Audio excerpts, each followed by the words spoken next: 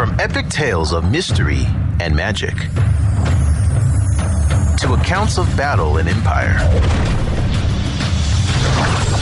From the verses of ancient poets 弯关雎鸠，在河之洲 to the masterpieces of our times.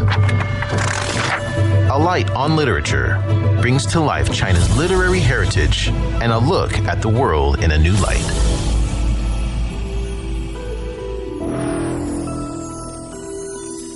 On today's Alight on Literature, we begin by presenting the book 2 Years in the Forbidden City by Princess Ling.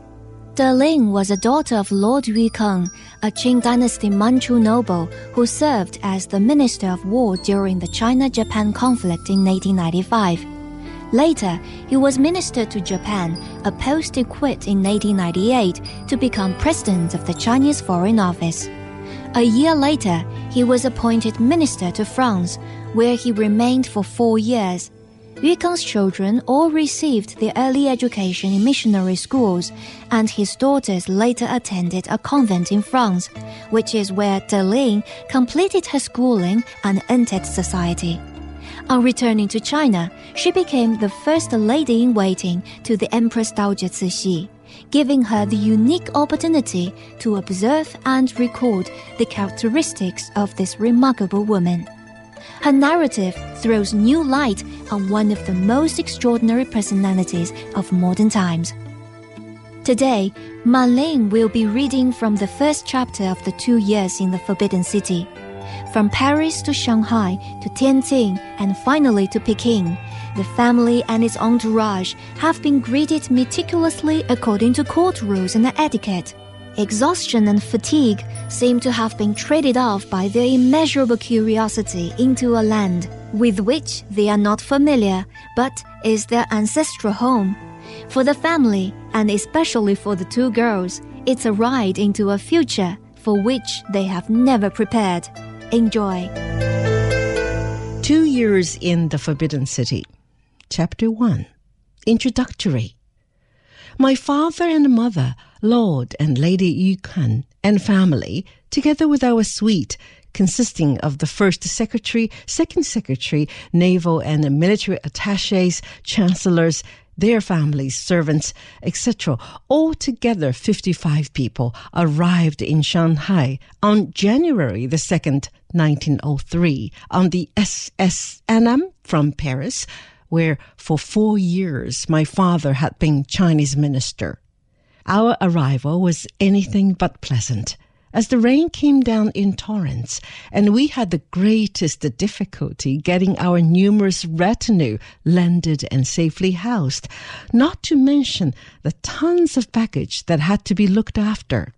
We had found from previous experience that none of our legation people or servants could be depended upon to do anything when traveling, in consequence of which the entire charge devolved upon my mother, who was without doubt the genius of the party in arranging matters and straightening out difficulties.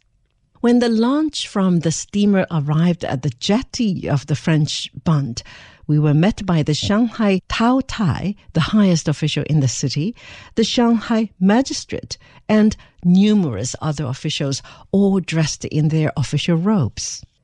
The Tao Tai told my father that he had prepared the Tianhe Kuan Temple of the Queen of Heaven for us to reside in during our stay in Shanghai, but my father refused the offer, saying that he had telegraphed from Hong Kong and made all the arrangements to go to the Hôtel de Colonie in the French concession.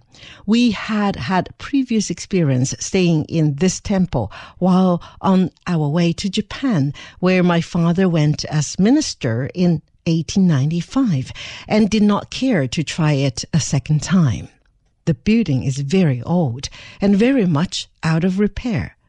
It was a beautiful place in its prime, but had been allowed to go to rack and ruin. The custom is that the magistrate has to find a place and supply the food, etc., for high officials when passing through, and it is not exactly the thing to refuse their kind offer, But my father was always very independent and politely declined all proffers of assistance. At last we did safely arrive in the Hotel de Colony, where my father found awaiting him 2 telegrams from the Imperial Palace. These telegrams ordered my father to go to Peking at once, but as the river to Tianjin was frozen, it was out of the question for us to go by that route. And as my father was very old and quite ill at that time, in fact, constantly under the doctor's care, the only accessible way via Qinhuangtao was equally out of the question, as it was a long and most tedious journey and quite beyond his strength. In view of all these difficulties, he telegraphed that after the ice had broken up in the Peiho River, we would come by the first steamer leaving Shanghai for Tianjin. We left Shanghai on the 22nd of February and arrived at Tianjin on the 26th, and as before, were met by the customs Tao Tai of the port and numerous other officials, the same as when we arrived at Shanghai. There's a very curious custom of reverence, which must be performed by all high officials on their return from abroad. Immediately upon landing on the shores of China, arrangements are made with the nearest viceroy or governor to receive their obeisance to Qin Shen An to worship the Emperor of Peace, a Tao Tai being considered of too low a rank for such an honor.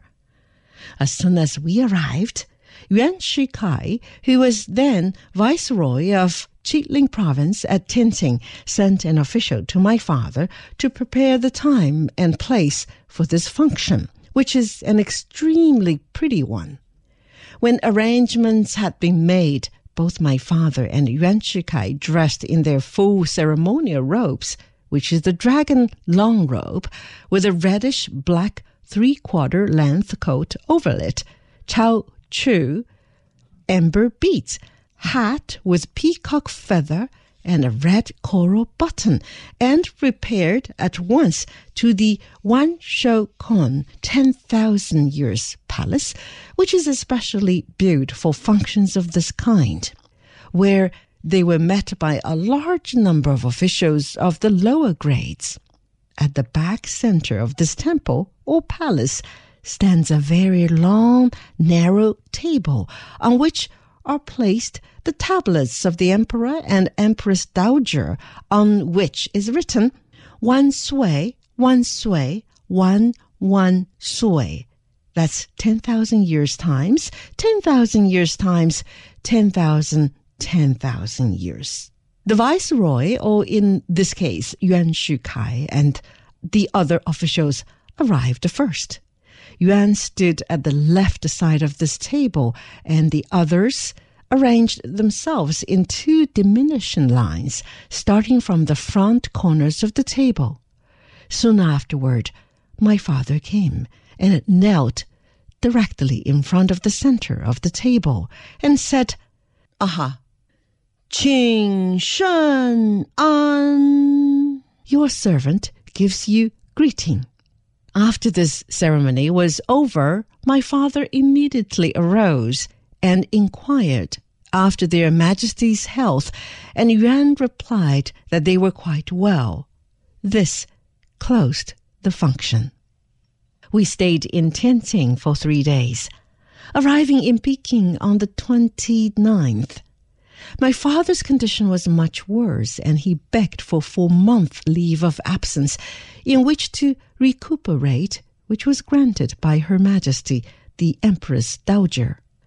As our beautiful mansion, which we had built and furnished just before leaving for Paris, was burned during the Boxer Rising of 1900, entailing a loss of over 100,000 taels, we rented and moved into a Chinese house. Our old house was not entirely new. When we bought the place, there was a very fine but old Chinese house, the palace of a duke, standing on the ground, and by some clever rearrangement and building on, it was transformed into a beautiful foreign-style house with all the fine hardwood carving of the old house worked into it.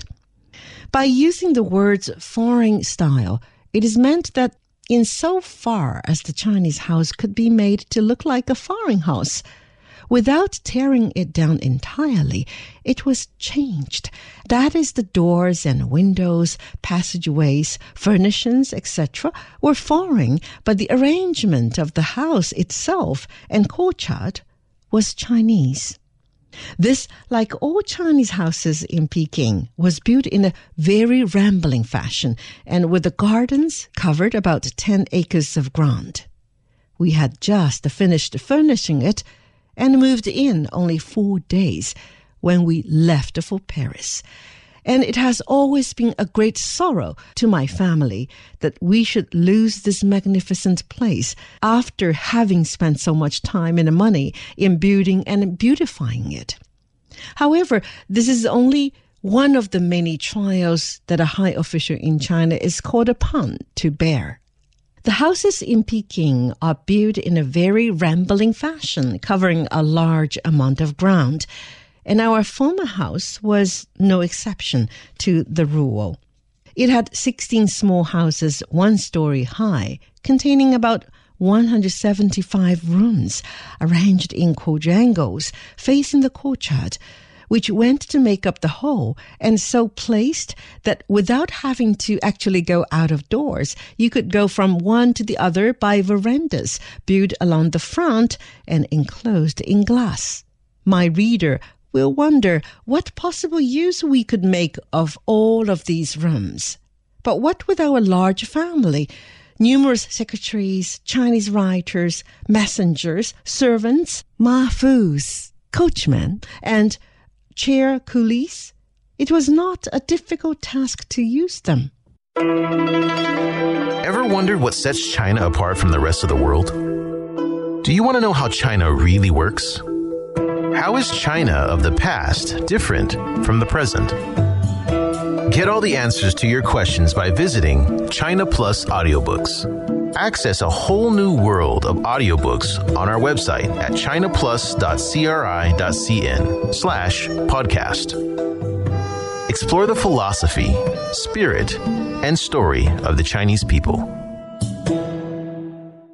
The gardens surrounding the houses were arranged in the Chinese way, with small lakes stocked with goldfish, and in which the beautiful lotus flower grew, crossed by bridges, large weeping willows along the banks, and many different varieties of flowers in prettily arranged flower beds, running along winding paths which wound in and out between the lakes. At the time we left for Paris in the month of June 1899, the gardens were a solid mass of flowers and foliage, and much admired by all who saw them. As we now have no place of our own in Peking, we did not know where to go. So while we were at Tianjin, my father telegraphed to one of his friends to find him a house. After some little trouble, one was secured, and it turned out to be a very famous place indeed. It was the house where Li Hangchang signed the treaties with the foreign powers after the Boxer Rising, and also where he died. We were the first people to live there since the death of Li Hangchang, as the Chinese people were very superstitious and were afraid that if they went there to live, something dreadful would happen to them. We soon made ourselves very comfortable, and while we lived there, none of the dreadful things happened to us that all of our good friends told us would be visited upon us if we dared to take this place. However, in view of our having lost our place by fire, I'm inclined to think that their fears were well-founded. The loss sustained by having this house burned, we never recovered.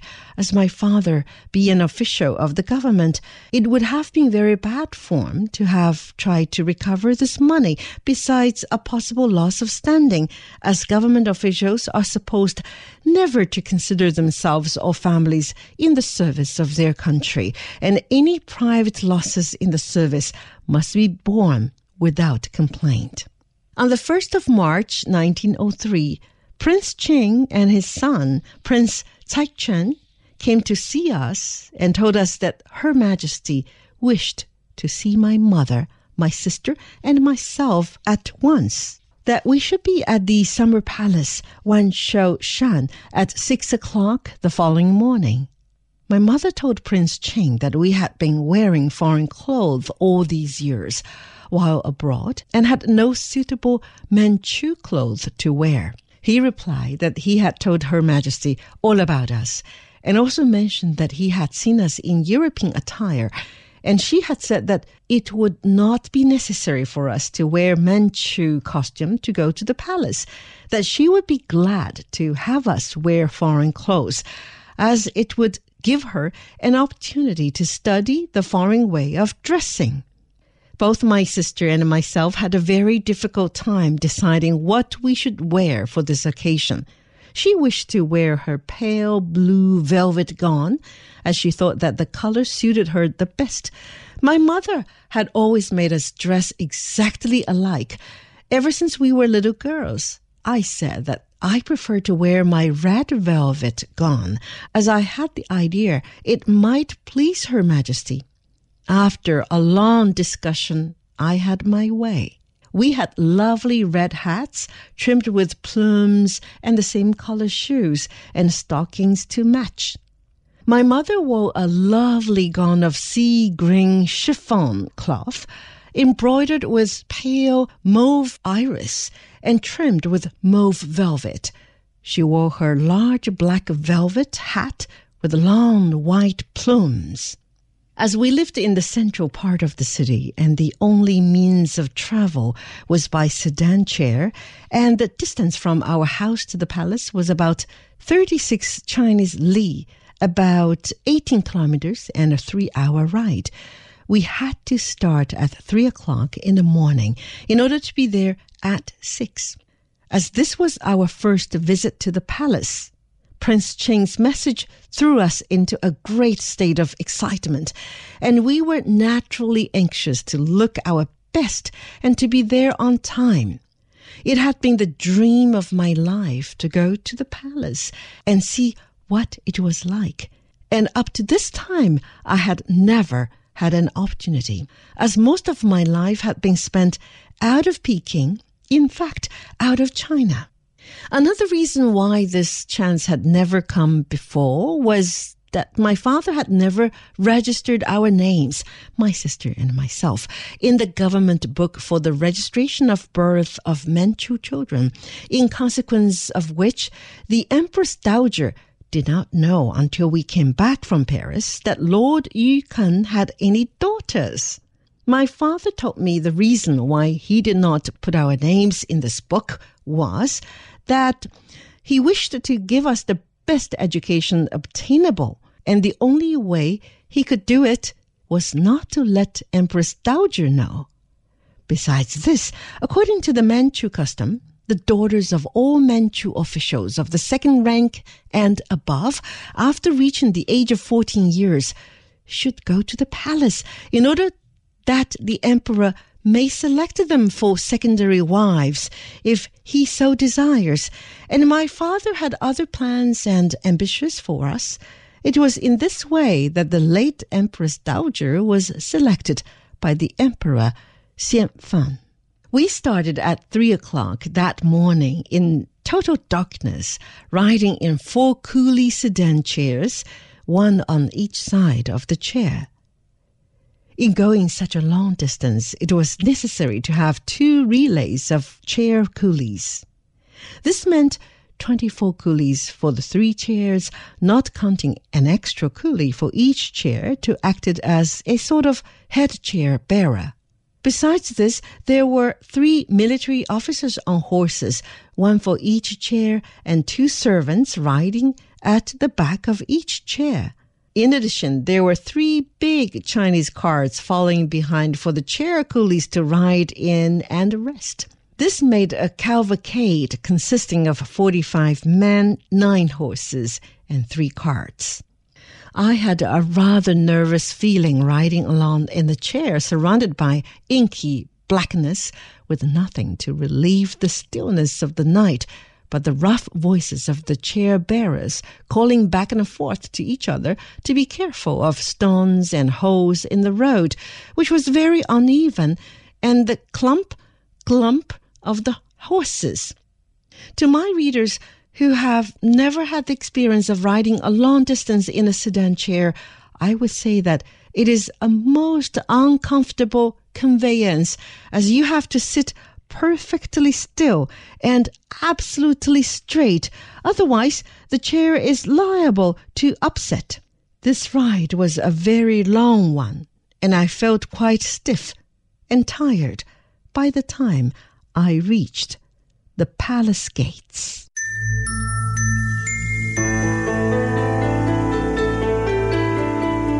And that was the first chapter of 2 Years in the Forbidden City, written by Princess Ling and read by Man Ling. Join us next time on Alight on Literature for chapter 2 of the book, titled At the Palace.